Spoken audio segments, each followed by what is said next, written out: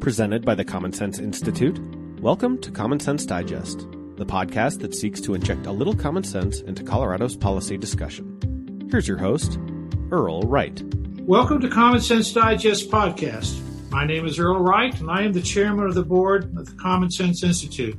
Thank you for joining us today. Today's guests include fellow CSI board member and head of Colorado Bankers Association, Don Childers, and former Colorado Secretary of State, Mesa County legislator, and longtime Gallagher reform advocate, Bernie Buscher.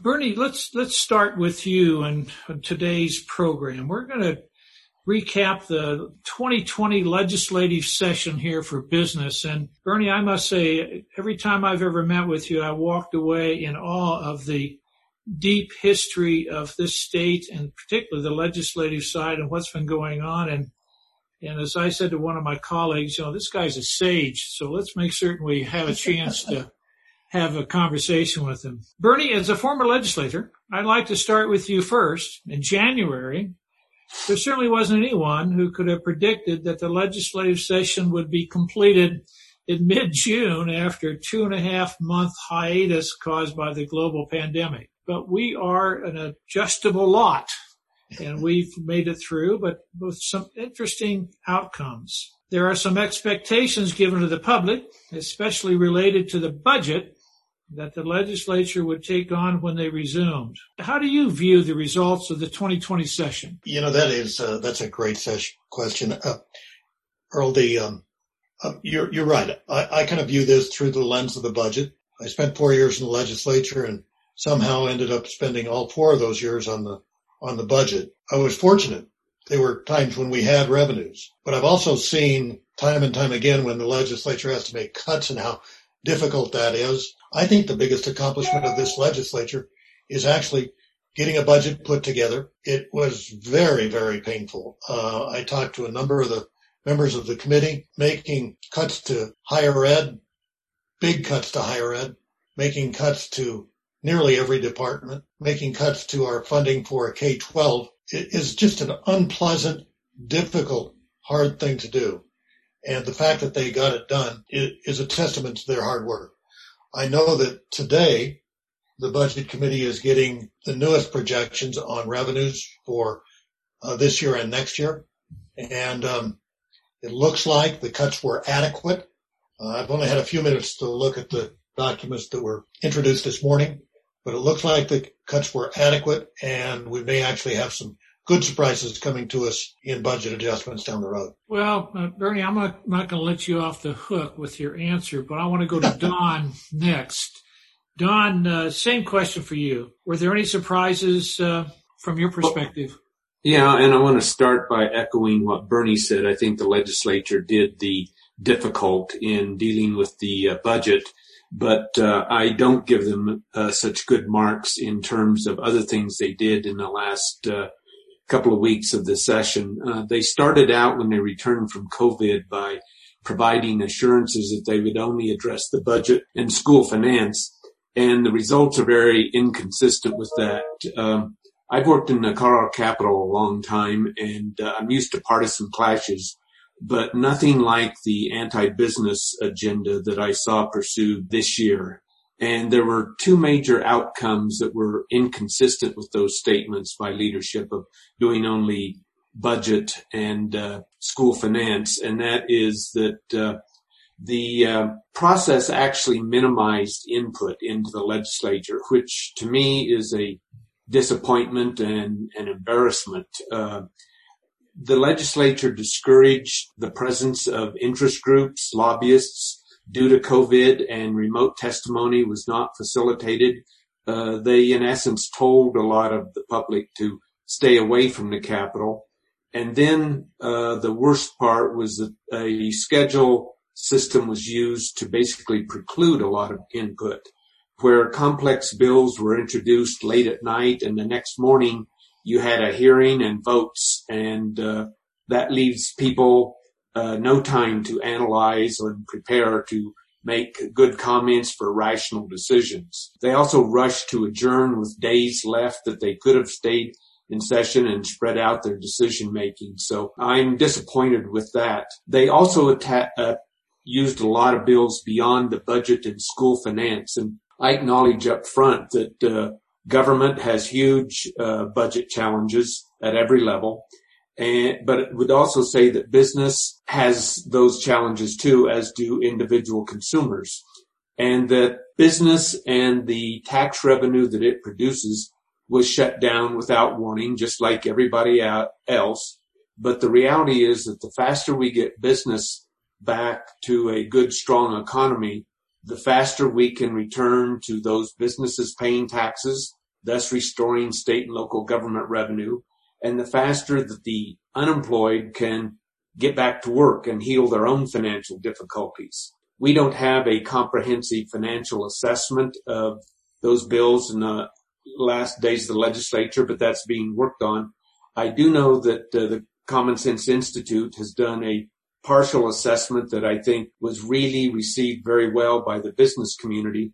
And it looked at a couple of bills in the legislature and a couple of ballot initiatives and came up with a price tag, a partial price tag for that legislation of $4.1 billion. And by context, the state deficit this year is roughly $3 billion. These new taxes or costs and taxes amount to $4.1 billion. So in essence, we've got an effort where this was not about covering the deficit necessarily, but about raising taxes. And these are permanent increases. These are not temporary ones during the crisis. Another way to think about this is the state general fund is $12 billion. So collectively, these initiatives are a 33% increase in state revenues and on a permanent basis. So that gives a little context to that. But the bottom line is this unprecedented economic shock has serious consequences from permanently raising these taxes and other business expenses. And I don't think that's good for the businesses or the employees or hope to be employees that are currently unemployed trying to get back on their feet. Now, I could go through a number of specific bills. I don't know if that's worthwhile. You know, there were bills on sick leave, on whistleblowers, and many other topics. But let me focus on one, which is House Bill 1420, which was a pretty sweeping tax bill. The intent was to raise funds for K-12, and admittedly, there is a gap there. We all sympathize. But 1420 was focused on eliminating the tax cuts that were provided in the CARES Act at the federal level, which was the response to the COVID crisis. And it also was trying to eliminate tax cuts that were adopted in 2017 that had stimulated our economy. So with all that happening, it was, and in a very compact time frame, it was very difficult for business to get their voice known. And in the end, I think largely due to a veto threat from Governor Polis, the total bill from that legislation was reduced from $408 million down to $188 million. So that was a significant decrease in the negative impact of that. And I'd make one other note, and that is that throughout the consideration of that, the proponents characterize this as only impacting the wealthy and big business. But in reality, it hurt all employers and therefore all employees. You asked if there were surprises. I guess just that the legislators took advantage of an unprecedented health crisis to push through controversial bills with minimal public input. And that's hard enough to get good public policy in the normal process, much less under these circumstances. I would end on a plus note, and that is that I'm really looking forward to the Common Sense Institute's next study that I think was released this morning about the huge increase in fees which aren't constrained by Tabor over the last decade or two. Hope that gives some insight to you, Earl. It does. And I must say that even though you tried to end on a high note, there was so much in the way of other things for us to consider. Bernie, I have to come back and ask you as a business person, and you certainly have a lot of experience in free enterprise. How does a legislator think about doing something as far as crisis legislation and what needs to be done to solve something that's an immediate problem versus putting something on the books that's permanent and maybe ends up being a little bit more trying for the taxpayer going forward than maybe anticipated. For example, Don mentioned much of what is being talked about here falls within a category of raising $4.2 billion, and all of it would be permanent. When in fact we had a $3 billion deficit, and we would hope that the economy will come back and recover that $3 billion deficit going forward. So tell us about the legislative process, if you could, a little bit about when you're there and why it is that we don't look at it from hey, we got a problem right now, and let's do what we can right now, and then let's get back to business later on after we solve this problem, which is temporary. Earl, thank you for that. I need to kind of put a warning out there. My experience in the legislature is 15 years ago. All of us old guys say, yeah, right. It was so much better then, right, Don? Yes, it was. But I think in many ways it was. One of the things that has frustrated me about the makeup of the legislature, the way it's happened, is that we're getting more safe seats. And I don't mean to divert from your question, but I spent the last 4 years until a year ago working on what became Y&Z, redistricting reform. And the citizens embraced that strongly. One of the things that we were saying to people is that when you've got too many safe seats, the impetus towards compromise, listening to everyone in your district, is diminished. And that makes for frankly, just a worse legislature. And I hate it when compromise becomes a bad word, when consensus building is not the norm. And that has really been where my emphasis and my head has been for the last several years. Bernie, I'm going to interrupt you because it seems to me that you and Don are really saying the same thing. You're not saying it quite as clearly as Don said. What you're suggesting is what we have in place results in poor legislation. Is that a fair sense of kind of where you're going through comments? Well, partly. One of the things I said to myself over and over when I was running a business was every system is perfectly designed to create the results that it consistently creates. It's easy for us to be upset at people or individuals, but really it's the systems that we've allowed to create. And that's why electoral reform, I think, is so important, why some of the other issues are so important. We need to create systems that result in open meetings, open records, compromise, and consensus building. Okay, then let me ask both of you as a follow-up before we move on to another topic. What can we do in light of what's occurred to hopefully correct at best or maybe modify at worst some of what you talked about, Don? And Bernie, if you would also chime in, I'd appreciate it. Don? I completely agree with Bernie about the institutional reforms, and hopefully the redistricting that was adopted will make a significant impact over time. And I have to agree with Bernie about the drift of the legislature over decades, where there used to be, despite some political differences, the ability to compromise and work out good agreements in the middle. And that is very difficult to do anymore and is rare, quite honestly. And you see in an environment like this where legislators feel like they need to perform. I mean, I'm not saying put on a theatrical, but to accomplish something. And so they rush things and they tend to think that their way is the only way. And we end up with things like this. And quite honestly, I've seen both parties abuse that system. So this isn't a partisan comment. So I do have to agree with Bernie that it's a rather baked in institutional. All I know to do, Earl, to answer your question is to hope that the redistricting stuff will take a number of years to play out, will make an impact over time. Are you just saying what has occurred this year is a bitter pill and we just have to swallow it? Is that what both of you are saying? And there's nothing that we in the public can do? So far, there are. I'm going to let Bernie start with that, and then Don, I want you to answer too, please. It's a hard question. And I think as individual voters, we've got a responsibility to try to figure out how do we get back to the center, right? So you're saying this year is just a bitter pill. The laws that have been passed, there's an act, SB 20-215, new enterprise to collect new fees to partially fund the state reinsurance program, $141 billion cost. Another active bill, HB 2014-20, which you'd already talked about, $408 billion. That's active. And then we've got so you're talking about these are just bitter pills. We can't do anything about them right now. We can only do it by going to the ballot box. Is that what you're saying, Bernie?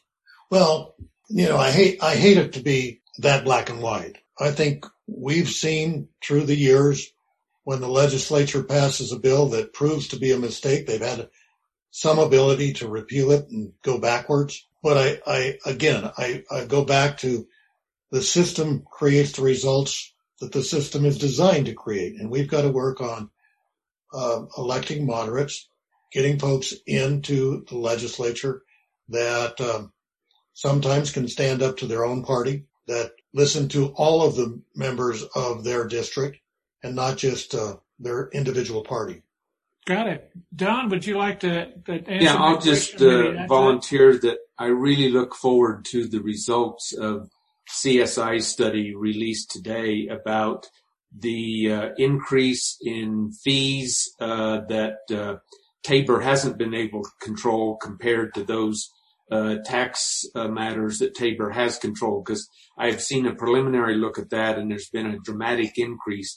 I do think factual information like that helps convince the public that, wait a minute, are we playing a shell game here? And that's a question, not a statement, but it's the right kind of debate for our society to have. I'd also say there's a possibility of litigation over some of these. As an example, the governor, through executive order, permitted electronic signature gathering for ballot initiatives, another concern of ours. There was litigation against that, and that has now been appealed to the Supreme Court, and we'll be getting a decision soon. But let's not forget that the courts are a way to address this. So there are some other avenues, but they do take time. Okay, I hear you, both of you saying that we have to be reactive and we can't go to sleep with the switch, particularly the ballot box. Got it.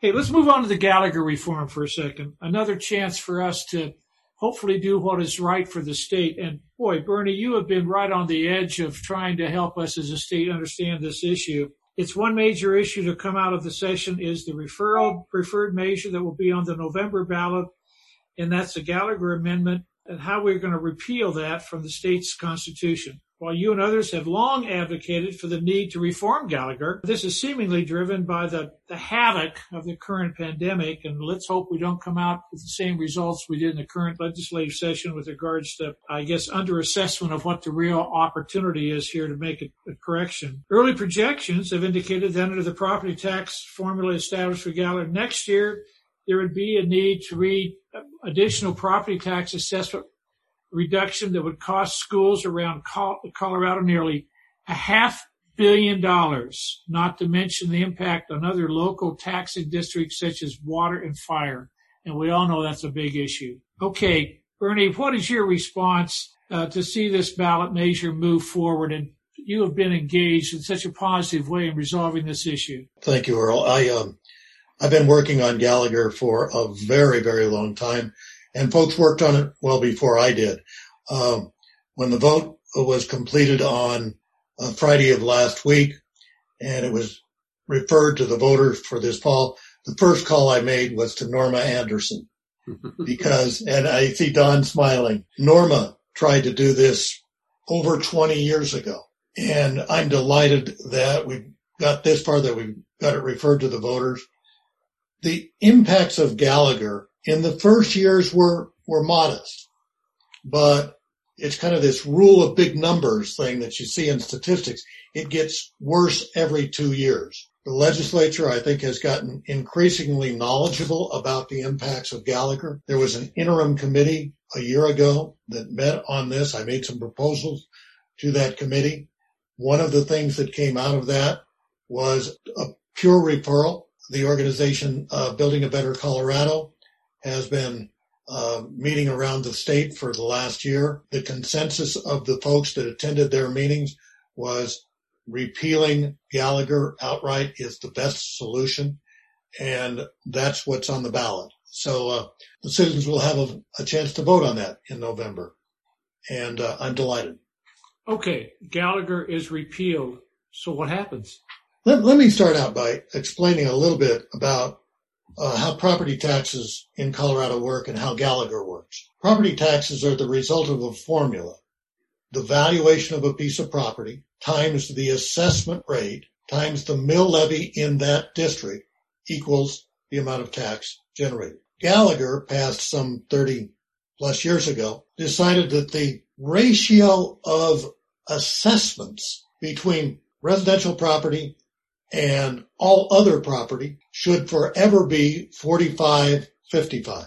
And it keeps that ratio intact by reducing the residential assessment rate. So over the years, the residential assessment rate has dropped from 21% to 7.15%, 1/3 of what it used to be. That also means... So property taxes for my house, in effect, over that period of time, have gone down. They have gone down. That's correct. So why should I be worried about that? The commercial rate at 29% has stayed the same. So back in the beginning, the assessment on commercial property was about the same as residential. Today, it is 4 times what it is for residential. And if the next adjustment goes into place, it'll be 5 times. Now, the impact of this has traditionally been more intense in rural areas. Imagine, for example, a rural ambulance district that gets almost all of its revenues from property taxes. When that residential rate drops by 10 or 15%, it is badly impacted. Some of them are really threatened with closing their doors because they can't afford to provide the services. The same thing because they have less commercial property and more residential property. They end up having less in the way of taxes. Is that your? That's exactly right. Well, Don, if that's the case, can you give us a good example? Can you give us a little bit more input on, what other ramifications happens with Gallagher that are unintended? I'm certainly not the expert that Bernie is on Gallagher, but this has been a slowly building pressure cooker, and it will explode at some point and cause a lot of damage if we don't find a way to relieve it. And I think a place to start is with the repeal of Gallagher, because there are all sorts of consequences. And as Bernie said, it's not just K-12 funding, which is largely property tax based, but fire protection districts and ambulance districts and all sorts of other things are greatly impacted. I mean, we've had scenarios where fire districts have had to sell fire trucks because they did not have the revenue to continue operations. So with the elimination of it, if that comes about, I think then the legislature will have to start making some really hard decisions. And I find it interesting that there was broad support among Democrats for this, putting this measure on the ballot, despite the fact that this, in the longer run, will produce some higher costs for homeowners. I hope that was responsive to your question. It was, but it seems to me the examples, Bernie, that the two of you have come up with is that I can't believe that Denver is selling fire trucks to fund their fire department. So is there some kind of a bifurcation within the community that there's the haves and have-nots that have been developed in our state that were unintended? There are a lot of unintended consequences of Gallagher, and it is complex. The thing that's different this year is in the arcanery of school finance. Historically, when the revenues drop down in a school district because of a lower assessment rate, the state was obligated to backfill. The state is still obligated technically to backfill. And that's why the funding for schools, which used to be 33% state and 67% local, now is about 32% local and 68% state. This year, because of the huge problems that the state budget has, the state's not able to backfill. It doesn't have the money. And so we are looking at a decrease in funding for our school districts of $400, maybe $500 million across the state. And that has created a new sense of urgency for dealing with this formula that we've put into our Constitution. So one of the unintended consequences is you're telling me that Gallagher with COVID-19 has, as I previously mentioned, been a significant contributor to $500 million being diverted out of our educational budget for the state. Am I hearing you correctly? Yes. That's a little bit of a simplification. It's the whole way that our school finance and property taxes have been structured. But at the heart of many of the problems is the Gallagher Amendment. All right, Don, you're not going to get off the hook here, my friend. What's the alternative? I guess the alternative is going back to legislative decision-making. And although Tabor stripped our governing bodies of taxation rights, this kind of inches up on impacting citizens financially, somewhat like taxation. But this is an area where until we figure out a better system, the legislature is going to have to deal with this and figure out how to do this. And I think that is the only recourse or only alternative we have for the short run. And I haven't really thought out one in the long run. I would want to just end on another note about this isn't the only issue we need to be concerned about that will be on the ballot. There is a huge tax increase that will likely be on the ballot. It is not there yet. And a proposal for expanded paid family medical leave, just to name two of them, that voters will also need to keep their eye on. I want to go back to a common theme that the two of you had, and which leaves me in a bit of a conundrum. The common theme at the beginning was that the process and the legislative process we experienced this year wasn't a very satisfactory one. And I'm talking about process. I'm not talking about outcome. And yet we're saying that the resolution for Gallagher is going to go back to the legislature. I guess my closing question to the two of you is if the process hasn't worked very well this year with regards to how we resolved our budget deficit, what makes you believe that we can go back to the legislature without a Gallagher in place and we're going to come up with something that gets the results of more equitable educational dollars being distributed and monies available for the fire districts and water districts in rural Colorado that are being impacted by Gallagher? How does the legislature, in your opinion, go to solve that, or is it just something that's going to be solved at the ballot box and that's the only way we can do it? Let me take a try at that. I think everyone who looks at this needs to recognize that Tabor remains in place. And because of Tabor, the legislature cannot go in and increase these assessment rates. There is a concern from some folks that the legislature will go in and start systematically lowering the assessment rates and thereby impact some of these situations. I'm not sure whether that'll happen, but the legislature can't go in and increase the rates. Well, that's an answer that makes me feel a bit more comfortable. Don, did you contribute? I'd be fairly quick in the response, and that is that the legislature may not be the ideal way to address this, but it is better than a formula baked into the Constitution, which is the way we've been operating and what has gotten us into this predicament. And by the way, it's not the only formula in our Constitution, but it's one that we're addressing right now. I can't thank you both enough. I mean, it's not often that you have such seasoned experts in the topics that we're talking about with Don and Bernie. And thank you both for all that you do for the state of Colorado. We're lucky to have your leadership and your continual sage advice. Thank you. Thank you, Earl. Thank you for listening to the Common Sense Digest. For more on today's topic, as well as our research on the most pressing public policy issues facing Colorado, please visit commonsenseinstituteco.org. The preceding episode, along with all others, is available on podcatchers everywhere or on our website under the podcast tab. Our technical producer is John Ekstrom and Deft Communications. This has been a production of the Common Sense Institute.